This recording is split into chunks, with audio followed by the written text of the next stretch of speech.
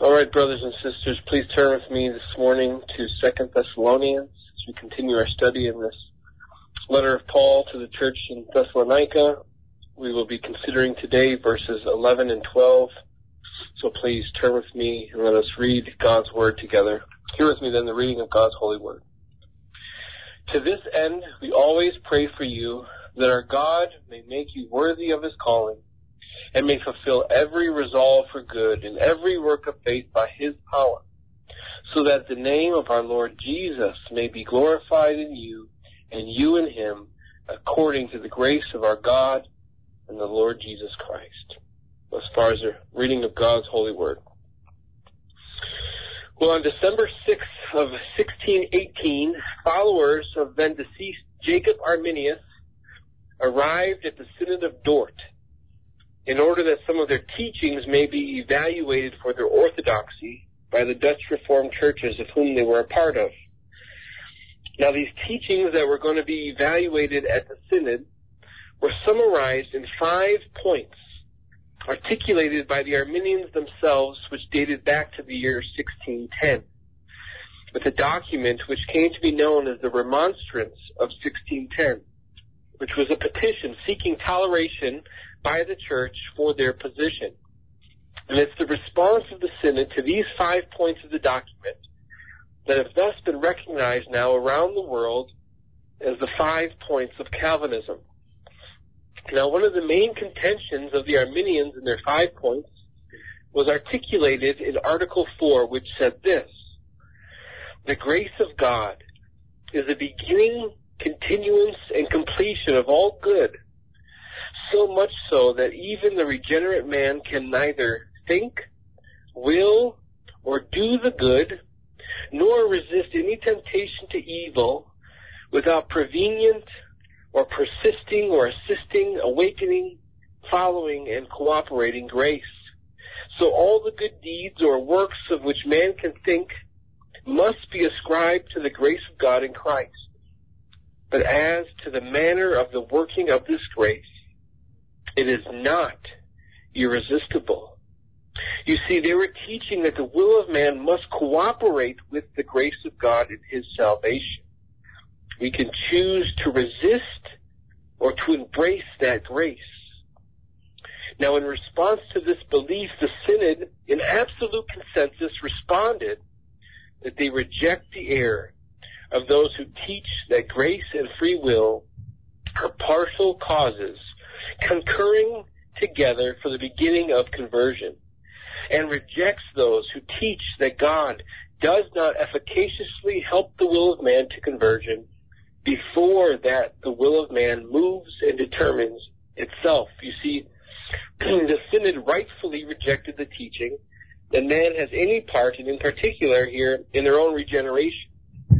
And that's because the nature of the will is such that we are incapable of choosing God. And so salvation does not consist in one part human work and one part divine. But from start to finish and everything in between, it is entirely a work of God to bring about his sovereign decree by his infinite power, according to his good pleasure and for his own glory. And this means then that man is incapable of throwing a wrench into the plan of God. They can neither deny the internal grace of God, nor can they will their own conversion. They can't will that internal grace within them. Because if this is not the case, and the Arminians are right, our text today, I believe, loses all of its meaning. And so it begs the question, what does our text this morning say about salvation for you, for I, for these Thessalonian saints? Well, verse 11 is really a continuation of Paul's thanksgiving from verse 3. And that thanksgiving is directed toward whom did we say? Does Paul thank the Thessalonians for their faith and their love? Well, let's look together there to find the answer. Paul says in verse 3, we ought always to give thanks to God for you, brothers, as is right, because your faith is growing abundantly, and the love of every one of you for one another is increasing. You see, it is God Paul thanks for their faith and love. And now in verses 11 and 12, Paul simply prays for the completion of this work of salvation in them by God. Paul doesn't say, we thank you, God, for this grace, and yet we thank you, Thessalonians, for freely exercising your will to agree with the grace of God. No, God alone is deserving of the thanks, because God alone is whom salvation is dependent upon. And so, brothers and sisters, by the end of our time together this morning, we hopefully will have given our own answer to the Arminian protest, which accords with the Synod of Dort and with their own confessional standards. And so it is our goal this morning then to look at this prayer of Paul under three headings to help us understand the truth about salvation, that it is from God and He alone. Now I know that I don't have to convince any of you about who salvation is from, but it is always good to stay sharp, to be able to refute error and articulate a coherent defense as these teachings still exist. Even though Calvinism has come roaring back in recent years, or at least the 5 points of Calvinism. And yet, brothers and sisters, we don't want to just sharpen our theological knowledge in order to shoot down bad doctrine. But it's also good to be reminded of how salvation is a complete work of grace by God, and have that humble us, and to draw us to God in meditation and in prayer as we reflect upon that sweet reality that exists for us as believers. And yet also, then do something about it. Right? To imitate Christ in our daily life. And so, our three main points this morning are as follows. Point 1, God's free goodness. Point 2, God's infinite power. And point 3, God's glory in Christ. So point 1, God's free goodness. Let us revisit verse 11 once more, where Paul says this, to this end we always pray for you, that our God may make you worthy of His calling, and may fulfill every resolve for good, and every work of faith by His power. See, Paul prays that they may be made worthy by God, and may fulfill every resolve for good, Paul says. Now, I think a better way to understand verse 11 in the way that the King James and the New King James translate it is that instead of Paul saying that he may fulfill every resolve for good, Paul asks that God may fulfill all the good pleasure of His goodness. So that what Paul's recognizing here in his prayer first is that the very foundation or cause of our salvation is found in the free goodness of God. The very reason you and I are counted worthy of the kingdom of God is not because you and I are so great God just had to have us in His kingdom. Nor is it because we first made a choice for Christ. But rather it flowed from the free goodness of God. And the scriptures abound with examples that support this. But for sake of time this morning, one will suffice.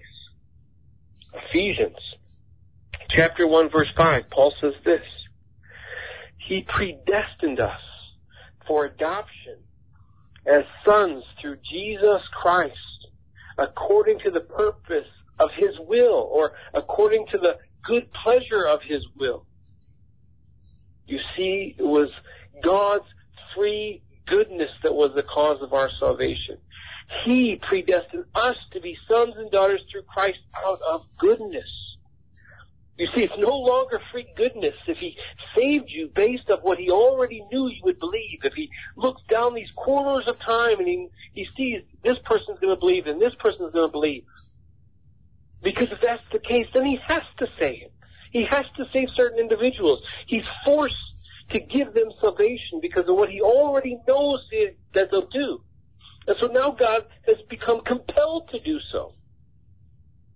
Or else He's no longer a good God. And so His decision to save is no longer free, but it's bound by the decision of the individual. They decide whether they are saved or not. Their will and not God's is what determines salvation. The will of man becomes the common denominator in salvation. Sure, they may say they recognize God's free goodness, but only because he chooses to save men and women in general. He's good in that he offers grace to everybody freely. But what that teaches, even if unintentionally, is that it is really by the good pleasure of you and I that we become adopted sons and daughters of God. It makes God just like that person in the mall when you walk in and they're handing out coupons for a free entree to some restaurant in the mall. Right? It makes him to be just like that person who hands it out. Yet, if you really want it, you have to go take that coupon, walk to the restaurant, and buy the meal and get the free entree. Right? God can only offer it, but it's up to us. But this turns the text in Ephesians that we just read on its head, because it's that God predestined us according to his own good pleasure, not ours. Paul prays in our text this morning that God would make us worthy and that he would fulfill all the good pleasure of his goodness. Where is man in any of this? Nowhere. Because God is not prompted to do something by anyone, but by himself and what he has determined. And he can do so and has every right to do such, because all is his. Everything belongs to the Lord. This is what we read in Psalm 24, verse 1. The earth is the Lord's, and the fullness thereof, the world and those who dwell therein. Revelation chapter 4, verse 11, as the 24 elders fall down before the one seated on the throne, they worship, saying this: Worthy are you, our Lord and God, to receive glory and honor and power, for you created all things, and by your will they existed and were created. You see, I don't understand why people are so indignant over the fact that God and not man is the cause and foundation of our salvation. He created. He can do whatever he pleases. And we see this played out in man in natural life today. And everyone understands, and no one has a problem with it. I mean, think about if you have a job. The owner of the company, the one who established it, who created, who founded it, he gets to hire who he wants. If you meet these specifications, I'll hire you. If you agree to follow X, Y, and Z. And nobody says that's unfair. That's because he started the company. He gets to determine the qualifications someone needs to have in order to be hired. He sets up the rules. And so God created the world and everything that exists, and he gets to choose and determine what will come to pass in it according to his good will and pleasure. He determines who can be in his presence, who is fit to inherit eternal life, as he is the potter and we but the clay. And now our problem, though, is that we all broke the rules already. We don't qualify, none of us, to be in his presence. As God says, sin is the transgression of the law, and the wages of sin is death, and all have died and fallen short of his glory.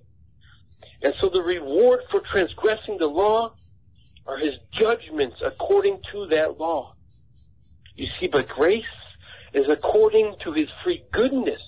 And so no one can ever say that God did right or wrong in giving or withholding grace, because it has nothing to do with right or wrong. But rather it's according to his free goodness alone, whether he chooses to give favor and grace.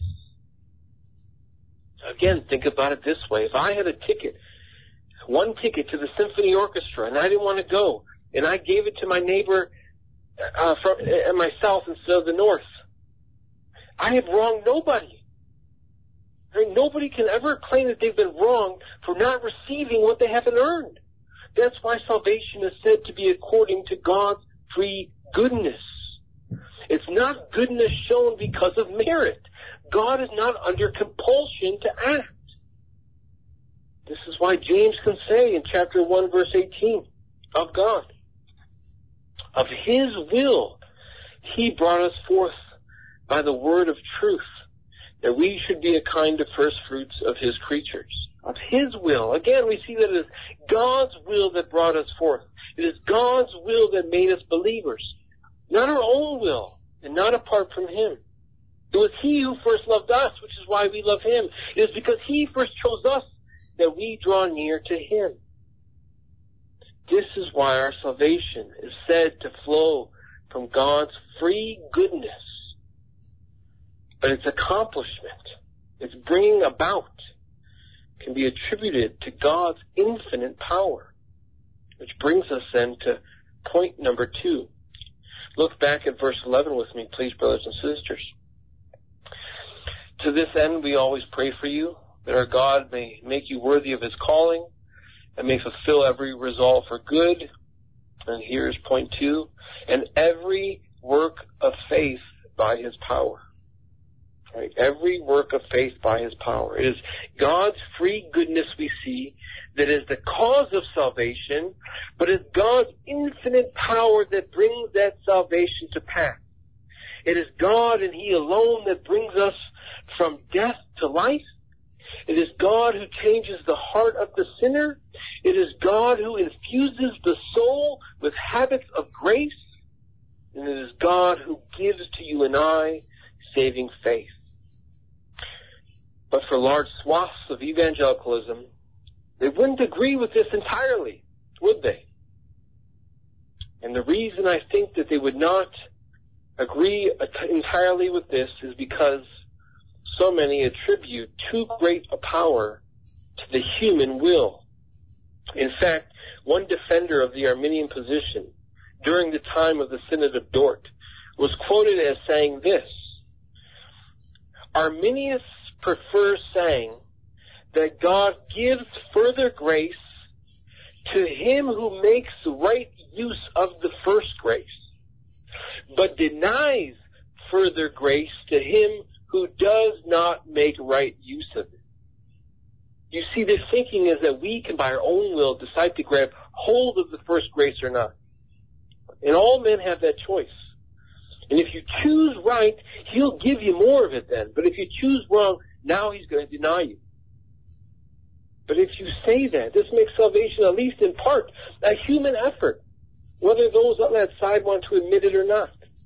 And so that's why it's important, brothers and sisters, to understand rightly whether or not we are able to, by our own willpower, choose God. Right? This has great ramifications for what we believe, for what we teach our people, for how we present the gospel to unbelievers. Right? Do we have it within us to choose God? Because if you do, then it makes sense to get real creative in worship in order that you can draw unbelievers in. And so you dumb down the scriptures and you stop teaching doctrine and you just get real practical with the people because you have the ability to make them choose otherwise. But yet, as Reformed Baptists, we say no to this. We know that we do not have the ability to choose God.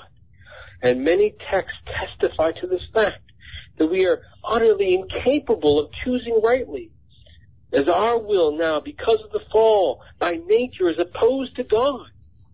And it is free only insofar as to choose according to its nature, and its nature is a fallen one. And yet this is why people hate this so much. They can't stand to be told that their freedom is not absolute. Right? They say, I choose what I want every day. Nothing hinders. Nothing stops me. Well, that's not what the scriptures say. What happens right after the fall, just prior to the flood in Genesis 6, we're told, the Lord saw that the wickedness of man was great in the earth, and that every intention and the thoughts of his heart was only evil continually. In Romans chapter 3, verse 10, Paul says, none is righteous, no, not one. No one understands. No one seeks for God. That seemingly is a pretty universal diagnosis and excoriation of the entire human race. No one can choose God. No one wants God. Our hearts from birth are bent away from God. We have no desire to love and to worship the true God. But then some might ask, well then how are there so many Christians in the world without becoming one, while the whole time kicking and screaming against God and trying to fight against it? Well, this is because out of the free goodness of God, He causes us by His infinite power to believe. Paul Helm, in his book on human nature, From Calvin to Edwards, says this about the beginning of salvation. He says, regeneration is an event. It's a hidden change in the soul. This means that faith is a fruit of regeneration.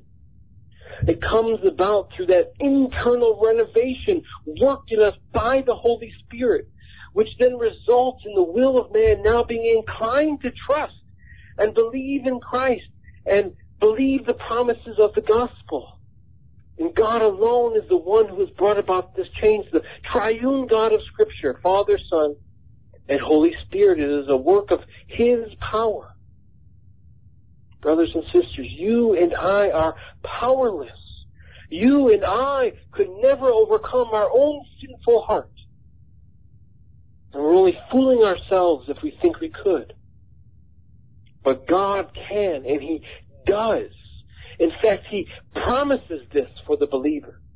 In Ezekiel chapter 36, verse 25, we are told this, I will sprinkle clean water on you, and you shall be clean from all your uncleanness, and from all your idols I will cleanse you, and I will give you a new heart, and a new spirit I will put within you, and I will remove the heart of stone from your flesh, and give you a heart of flesh. He promises to do it apart from you and I. In fact, He says, I will. I mean, reading this, how can anyone hold confidence in the flesh that we can make the choice or that we have any part in our own salvation? It is God who is always 100% in effecting that change. If you think that man's will has something to do with it, whether that's embrace this internal grace or reject it, then you have to say that God has a much lower percentage than 100. Maybe that's 75%. Maybe it's 50%. But anything less than 100% success rate for God diminishes who God is. It diminishes His power and His glory and His ability to accomplish His purpose. It reduces the power of God. And it elevates, it uplifts, it esteems the power of man. You see, man's problem is that apart from God, no matter how strong someone believes their will to be, you will never be able to resist the power of the devil. Peter tells us our adversary, the devil, prowls around like a roaring lion, seeking someone to devour. And it is the devil who this world is under the power of. But in 1 John chapter 4, verse 4, we as believers are comforted by His words that this isn't the reality for you and I any longer. And John writes this, He who is in you is greater than he who is in the world. And who is it that is in you and I, brothers and sisters? That is the Spirit of Christ. It is the Holy Spirit that is that link between God and ourselves and being able to understand anything spiritual. And yet the gift of the Spirit comes from Christ, who overcame the devil, who subdued his power and triumphed over a defeated foe on the cross, so that we who are now in Christ, by the power of God, can resist Satan's devices. And so we are not to be foolish. Satan is stronger than man, and so it is necessary that God, by His infinite power, make us a new creation in Christ, give us His Spirit, and that He would make us holy and give us His grace so that we may respond. But it's a response to salvation already granted, already given. And so this is that work of faith then, by God's power, that Paul's speaking of at the end of verse 11. It's that faith, along with everything that proceeds forth from it, that being our response that comes about by the exercise of God's infinite power. So that work of faith is about enduring trials and saints' temptations and earthly affliction that these saints themselves are being praised for by Paul. It's not just regeneration or justification, but also sanctification and even our glorification that these words entail. But it's God completing what God has started. It's perseverance to the end. It's growing in faith in the outward expression of that faith. But it all falls under the infinite power of God. Philippians chapter 1, verse 6, we read this. He who began a good work in you will bring it to completion at the day of Jesus Christ. One chapter over, in verse 13, we're told, for it is God who works in you both to will and to work for His good pleasure. You see, even what might be considered a work of faith on our behalf, because we aren't just passive in sanctification but active, even that stuff that might be considered a work of faith on our end is still attributed to God. We aren't to take credit even for that. Because even now when we exercise ourselves in acts of faith, it is only because we have been given that habit of faith infused into the soul of the believer, which I spoke of earlier. So that now any and all movement that we make towards godliness itself is only the power of God working inside of us. So as the picture becomes clear, we see this cause of salvation comes from the free goodness of God. It is all of God. The bringing to completion that salvation comes about through the infinite power of God. Which even though we may cooperate to some degree in our sanctification, it is still said to be of and by God. This is what Paul's prayer consists of today. This is what he asks of God for the Thessalonian church after telling them in the preceding verses, as we looked at a couple weeks ago, that the judgment of the wicked was to come. The church was going to be granted relief at the coming of Christ. But Paul prays in the meantime that God would bring to completion that work He started, that He would make them worthy of that heavenly calling for which they received, which flowed out of His free goodness, in which will be accomplished by His infinite power. And so then, brothers and sisters, this leads us into our third and final point this morning. Third and final point this morning, which is God's glory in Christ. By His goodness, He gives us grace. By His power, He changes our hearts and preserves us in the faith and will continue to do so until the end. But the purpose for it all is so that God's glory may be manifested in His Son, Christ Jesus. We read this in verse 12. Look with me there, please.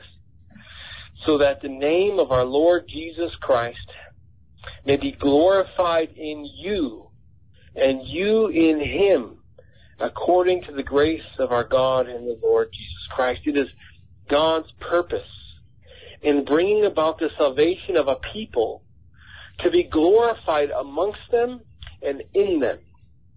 Yet this can only happen through His Son.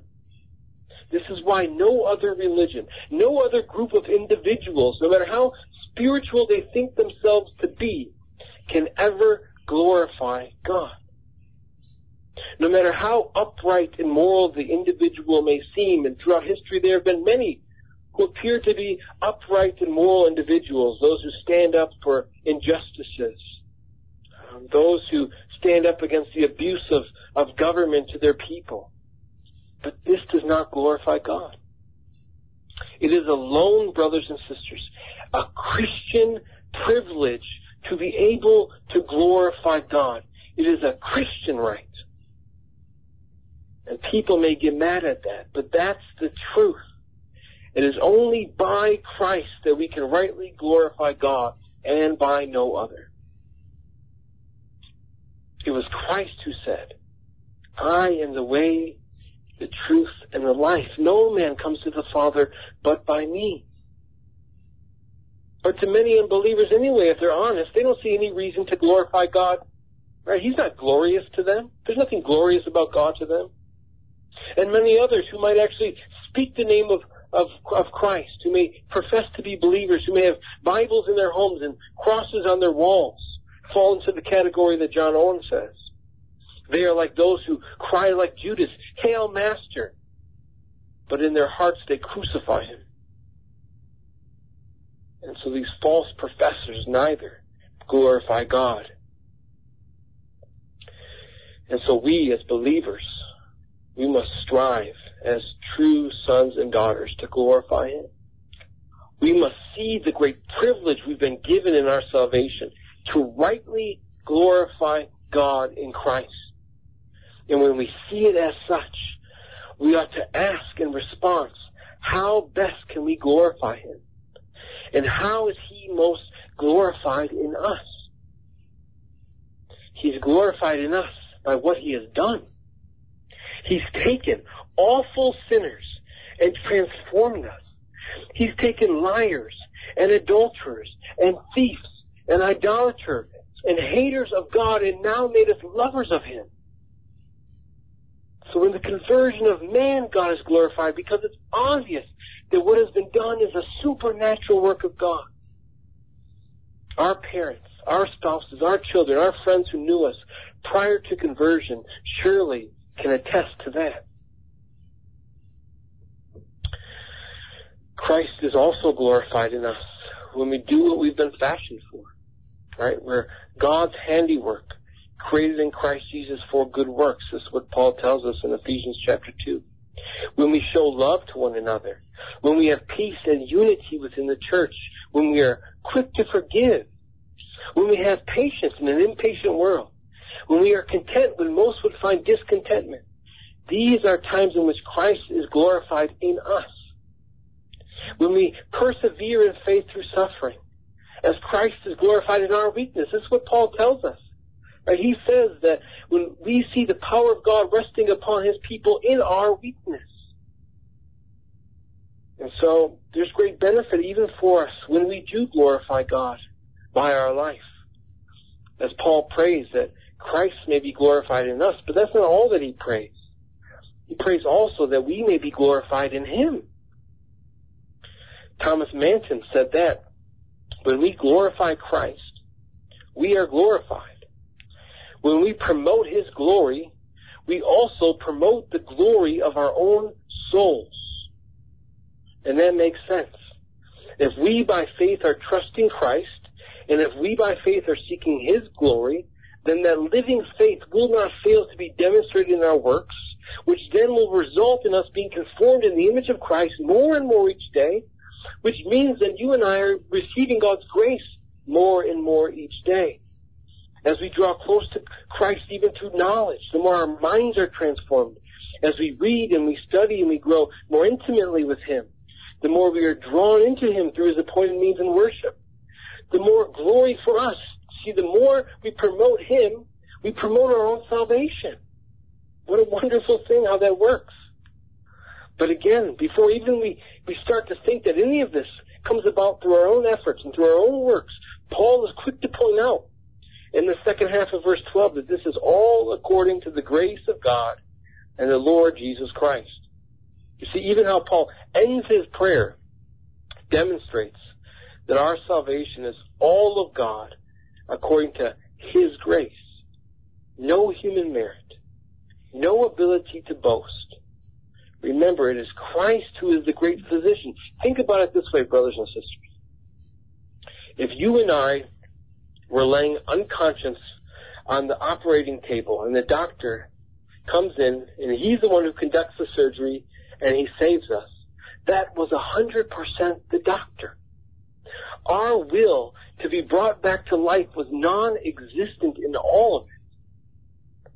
So how much more evident should this be the case as Christ, the divine physician, brings dead sinners back to life? Christ heals us by his wounds. He makes us alive by his death. And now as saints saved and made worthy by him, we are to fix all of our thoughts and all of our desires on God's glory in the Lord Jesus Christ. We are to live for God's glory in Christ. And how applicable that is for us in our current times today, isn't it? Right? This is the reason that we are at home. When this virus is going about killing and infecting many, thousands upon thousands around the world, and as people look for answers and are paralyzed by fear, it is now in these times that Jesus can be glorified in us, in the saints, in how we respond, in how we react, in what we say to others. It is in who we rely and turn to in these tough times that can glorify God, knowing that whatever might happen to us, whether we might get the virus and pass, or whether we die from natural causes 20, 30, or 40 years from now, we can know as saints that whenever the Lord chooses to take us home, that we have been called with that heavenly calling, that He has made us worthy in Christ by His free goodness. He has given us a new heart, and by His power, He will bring to fruition all His purposes. And it will be for our good. But most importantly, it will be for His glory, and it will come about not because of anything that you and I have done to earn it. Brothers and sisters, please bow your heads with me in prayer. Heavenly Father, we thank You for Your word. We thank You for the ability to read Your word and proclaim Your truth. Father, we ask that You would be with Your people in a difficult time right now, that You would comfort Your people, that You would make Your presence known to them, that You would bless them, that You would increase Your gifts and benefits which You have bestowed upon them in Jesus Christ. We thank You, Lord, for the reminder that salvation is all of You, that we ought not to think that we play any part in that. We ought not to take any credit for that, and yet fixate our eyes upon You in thanksgiving and praise for what You have done for the saints in Jesus Christ. And so, Father, we come before You this day, and we ask all these things. In Christ's name we pray. Amen.